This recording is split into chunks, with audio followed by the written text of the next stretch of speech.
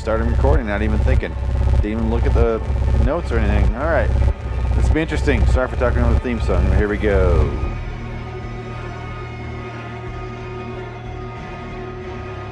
LIW, The Walking Dead, and Fear the Walking Dead review. I'm Phoenix West. Welcome to that show I just read off. It's episode 137, which officially ties it with as many Twilight Zone episodes as I have for LIW, the Twilight Zone review. It keeps going back and forth. It's like a good NBA game where it keeps this, league keeps switching throughout the last couple minutes. And just like the last 2 minutes of an NBA game, this episode will last about, 25, 30 minutes. So here we go. It's episode 9/11 of The Walking Dead, Bounty, which feels like a bad luck symbol, and I did give it a 6, so everyone else gave it an 8.1. I don't know why, but it's not a bad episode. Just like I didn't care about really much that's going on. I like the last episode a lot more because it was about the characters. But that's just me apparently. Apparently, according to the scores, just me. 3,308 people as of right now give it an 8.1. Whatever. Part of the reason I didn't like the episode is it felt like it was a cheesy setup for things that might or could happen, but do not ultimately happen. Point in case, Jerry starts to talk to Ezekiel and Carol that his wife is pregnant with the baby. And apparently that was back in time. I didn't realize. I thought it was now, but apparently it was back before the break, right before the great divide there of years. Jesus and Tara, they arrive, and they give Ezekiel some sort of plan. Tara's like, it's the plan that we all agreed to. It's in a rolled-up poster tube, and he pulls it out, and it looks like it's essentially the Constitution to unite all of the corporations, all of the settlements, Alexandria, my fucking watch. Let me just stop right the goddamn now and go over this. My brother gave me a Garmin watch. His slipped off on an airplane, and he thought he lost it for months, and then he bought a new one, and he finally got this in the mail from the airline, rather. The airport doesn't tend to take care of that shit. They don't care. But they don't even care about the bathrooms. But the point is, the airline gave him the watch back, so he gave it to me. And I took him out to dinner, him and his girlfriend out to dinner a couple times to make up for it, because it was an expensive fucking watch. But whatever the fuck is set in here is the most ridiculous workout regimen I cannot follow, or I can't maintain this sort of workout regimen, because I will be moving around, like running around outside with the dogs, or like doing dishes and like doing housework. And the second I sit down, literally I'll like sit down and go, and my watch is like, move, you shit-faced, fat-ass bastard. It literally shakes and goes, move, with like several exclamation points. And I can't do whatever it wants me to do, even if I was like on a fucking like nonstop nature hike where I was like lost in the wilderness and doing like 127 hours, I would get it because I'm just sitting there pinned to it between some rocks. But like I'm basically doing like Man versus Wild and like constantly moving around. And this fucking watch is like, are you going to finally get your heart rate up? Finally? Are you going to do anything? Like I know that you just ran 7 laps around the block. I get it. Yeah, I was there for it. Trust me, bro. I was attached to your fucking wrist the whole time, measuring your heartbeat. But you know what? You're going to fucking move, fat ass. You're going to eat some more Doritos. What are you going to do? What are you going to do? Come on, bro. I see how fat you are. I'm attached to your wrist. I know all your goddamn measurements. I don't know what this is going off. I don't know what metrics it has into this thing that I don't need that kind of pressure in my life. And I could easily go in there and tinker with the settings, but I forget. And I just let it go. And I just like sit down. Every time I sit down, it goes, move. And I'm like, God, it might as well be like fucking shocking my wrist. Be like, oh, okay, I'm sorry. Like you stopped moving for 3 seconds. I'm a pretty active person when I'm not working on my shows, because obviously I have to sit here in a chair and do my goddamn podcast for 30 minutes at a time. Today, I'm just banging them all out, or as many as I can. I'll probably finish tomorrow, but point is, you don't care. I move around. I don't just sit here for the most part. I mean, I do half and half, where I am like sit here and do artwork and stuff, because I put out a bunch of posters for every single episode or every single season of The Walking Dead and Fear the Walking Dead and American Horror Story. Made a bunch of posters. That took me several hours, and my watch the whole time is like, but it just goes, when I sit down, it goes, move, and then it doesn't do anything for a while, for a couple hours, until I move again, and then when I sit back down, it goes, move, and I'm like, you're only reacting to the movement I did had. You're not reacting to the lack of movement, which is bizarre. And let me get back to the episode because it is driving me fucking insane. I need to get back to this shit to finish off in some sort of timetable I mentioned, which is 20 to 30, 20, 25 to 30, whatever the fuck I said. But point is, they have a constitution to unite all the communities together. That's what the whole point of his feast is. And he decides to go out to get more food for this feast. Ezekiel does for the festival or for the fair, whatever the fuck they call it. Alpha brings out her army, which is like, I don't know, 25 people, 24 people, somewhere in there. It doesn't seem very massive at this point. We don't really see how vast her army is until way later. But I'm like, let's fucking mow them down, I guess. Just kill them, I guess. Well, they don't. They don't do it at all. I don't even remember what this is in reference to. It's just a note I have. Doesn't say who they're talking to or what they did, but just says she brings in her army. I do remember her bringing out her army. Ezekiel and his men, the whole point of them going out to get food is really a false lead because they're going out to get a movie projector bulb because apparently theirs burned out 5 years ago. A lot of the kids don't even remember what movies are. And this is what I mentioned a couple episodes ago in the music, when I started talking about music and how important that is. I can see how a movie would help the community only in this specific instance. Trying to get the community... He does make a persuasive argument. I'll give him that. Ezekiel does pitch a good show. He says... She's like, why... Carol, his wife, is like, why are you going to risk your men's life to go get a fucking projector bulb out of this theater? And he's like, sure, I could not do that, and we'd all survive. But we're trying to get all of these communities to come together, and how fucking blown away would they be if they saw a movie for the first time, possibly ever for some of these people, or first time in 10 years for some of these people. Like, point is, no matter what the fuck I could show them a, like, fucking snuff film, like the one from 8mm, and they'd be like, oh my God, it is being projected on a screen. I've seen atrocities way worse than this. I feel like at this point it'd be like a fucking Disney movie, a snuff film would be. But he does have a persuasive argument. That would really band them together and be like, they'd start talking and they like have connections. Not so much during the movie, but afterwards they'd be like, oh my God, that was a movie. And they'd start to communicate amongst each other. And that really is the point of this episode, the next couple episodes rather, is they need to band together and learn who each other are, because that comes into heavy play later on. And he's right, and I agree with him. It's not like the music thing I mentioned before, where that's time invested into training someone how to play music. This is something just like an hour and a half, 2 hours tops, done, moving on. We'll watch it again next month, that sort of thing. That's no time investment other than getting this light bulb. And yeah, you're going to risk some lives, but also maybe there's some medicine, maybe there's some food in there. Who knows what else is in there? But I feel like they could have done a better job once they got inside. But I'll get to that in a moment here. I guess it's just right here. Okay, so I guess I'll get to it now. They go inside the theater. They look around, and then they look around the theater. They kill some zombies, obviously, in the beginning. And they come all together afterwards as a search, and they go, no bulb, sorry, boss. And I was like, fuck, shit, no bulb, huh? That sucks. And a bunch of zombies attack from, like, inside the theater, and they go through, like, one of the popcorn makers. There's a stupid shot about that. And then they look over, and they see the stairs, and it says, like, projector room, and there's an arrow pointing up the stairs. And they go, hey, let's check that room. And I go, why did he look anywhere but there? That is the one room projector bulbs would be, is in the projector room, you dumb fucks. Why the fuck would that be, A, not the room you search first, and sure as shit, B, the room you look for last? I have so many goddamn questions. As far as the conquer and divide, the planning of this mission is piss poor at best. Ezekiel, you're a shitty leader. Carol, you were there. You were right there. Should have said something. The room is clearly labeled projector room. I wouldn't even think to look in any other room than the projector room. And it's just common sense. Let's just go ahead and think this through. So they went through. They didn't go in the theater, so let's remove that. They looked through the lobby.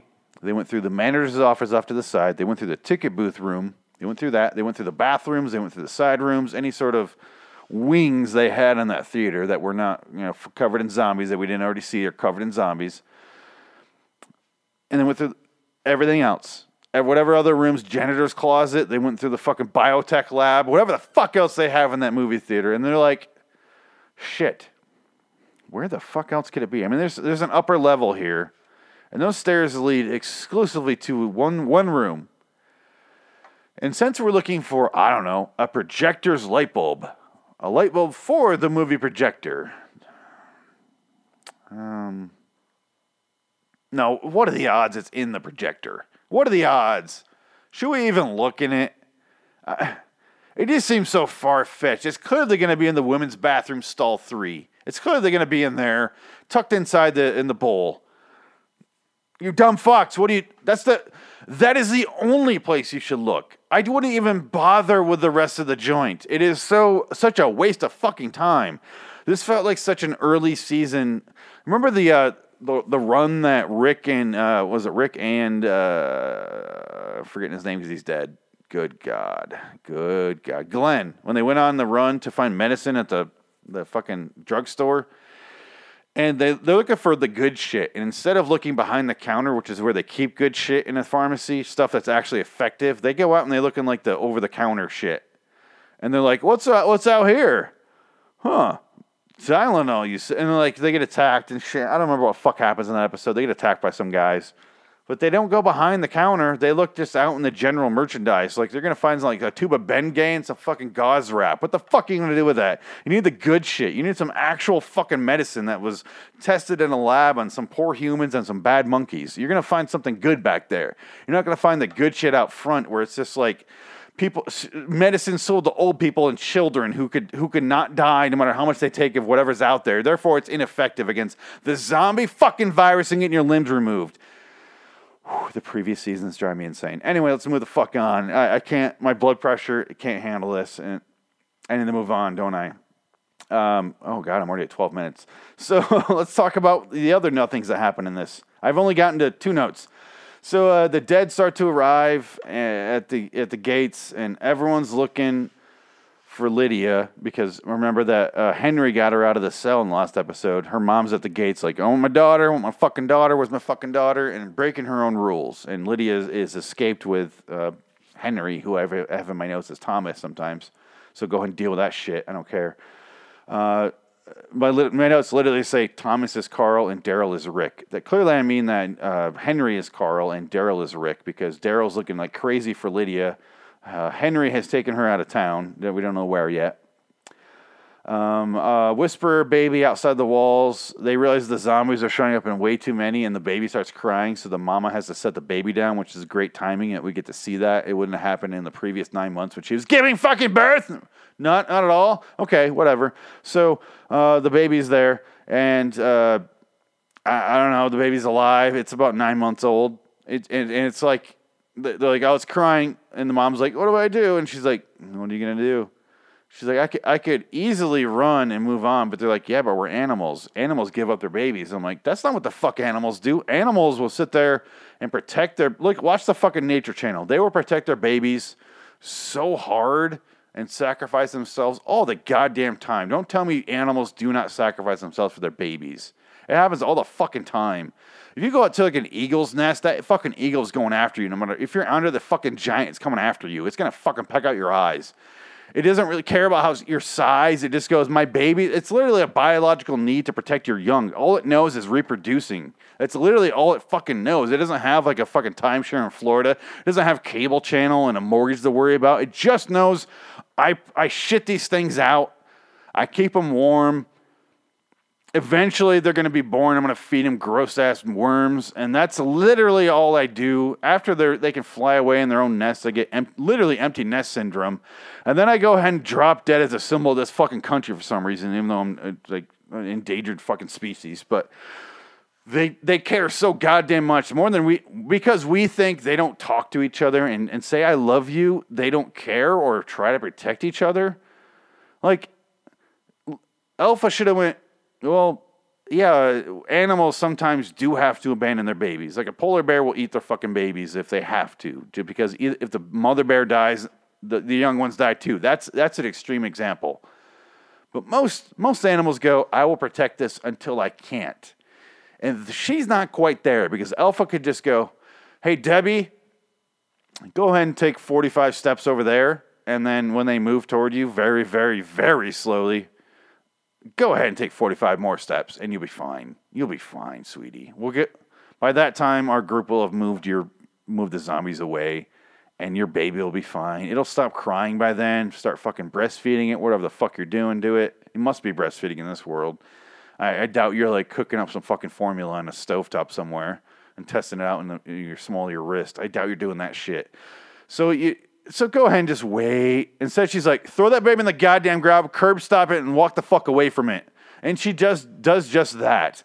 In which case, Connie comes out because Luke is signaling behind his back in I want to say Morse code, but it's sign language. There we go. It's visual Morse code, if you will. And she sees that, and she runs out of the corn and grabs the baby and tries to run away. And out of nowhere, the zombies and the saviors start attacking her. And I'm like, where the fuck were you when they were trying to protect a baby? You fucking assholes. They don't want to protect the baby, but they'll go after the woman trying to steal the baby for some fucking reason. That's one of the few things in this season where I went, that makes no goddamn sense. They're trying to kill the woman who stole the baby, but not going to protect the baby. If you really care, if you really think you're an animal, animals care about how they grow in numbers. They care about their young. They really fucking do. I don't want to hear that they just give here's my babies, because then animals would all be dead. They'd all be dead. They have to care about the young. It's biologically, it's drilled into their fucking core. They can't not care about their young. Some animals will do weird shit to their young in extreme circumstances because they realize there's no other alternative. And they go, if I die, the babies die, but I can be alive to make more babies. Therefore, I eat the babies. They don't just go, day one, eating babies, mom, because then the species would be dead if that was their instinct. It doesn't make any fucking sense, and fuck these fucking people. She's very misled. I don't want to blame the writers. I do want to blame, because that could be what Alpha thinks. And if so, that's what Alpha's fucking wrong on. It doesn't make any goddamn sense. So, where the fuck am I? She goes in, Connie grabs the baby, runs in the corn. There's like an underwater sound because she's like semi-deaf. Daryl saves her. They run away. My next note is they might as well name this episode Countdown to Jerry's Death, because Jerry keeps talking about his baby. We see his baby, blah, blah, blah, blah, blah, with the baby. Apparently, I didn't realize it wasn't a flashback till now when his wife is pregnant or has the actual baby already. Carol decides to risk it all for a goddamn bulb. She decides to go into the theater.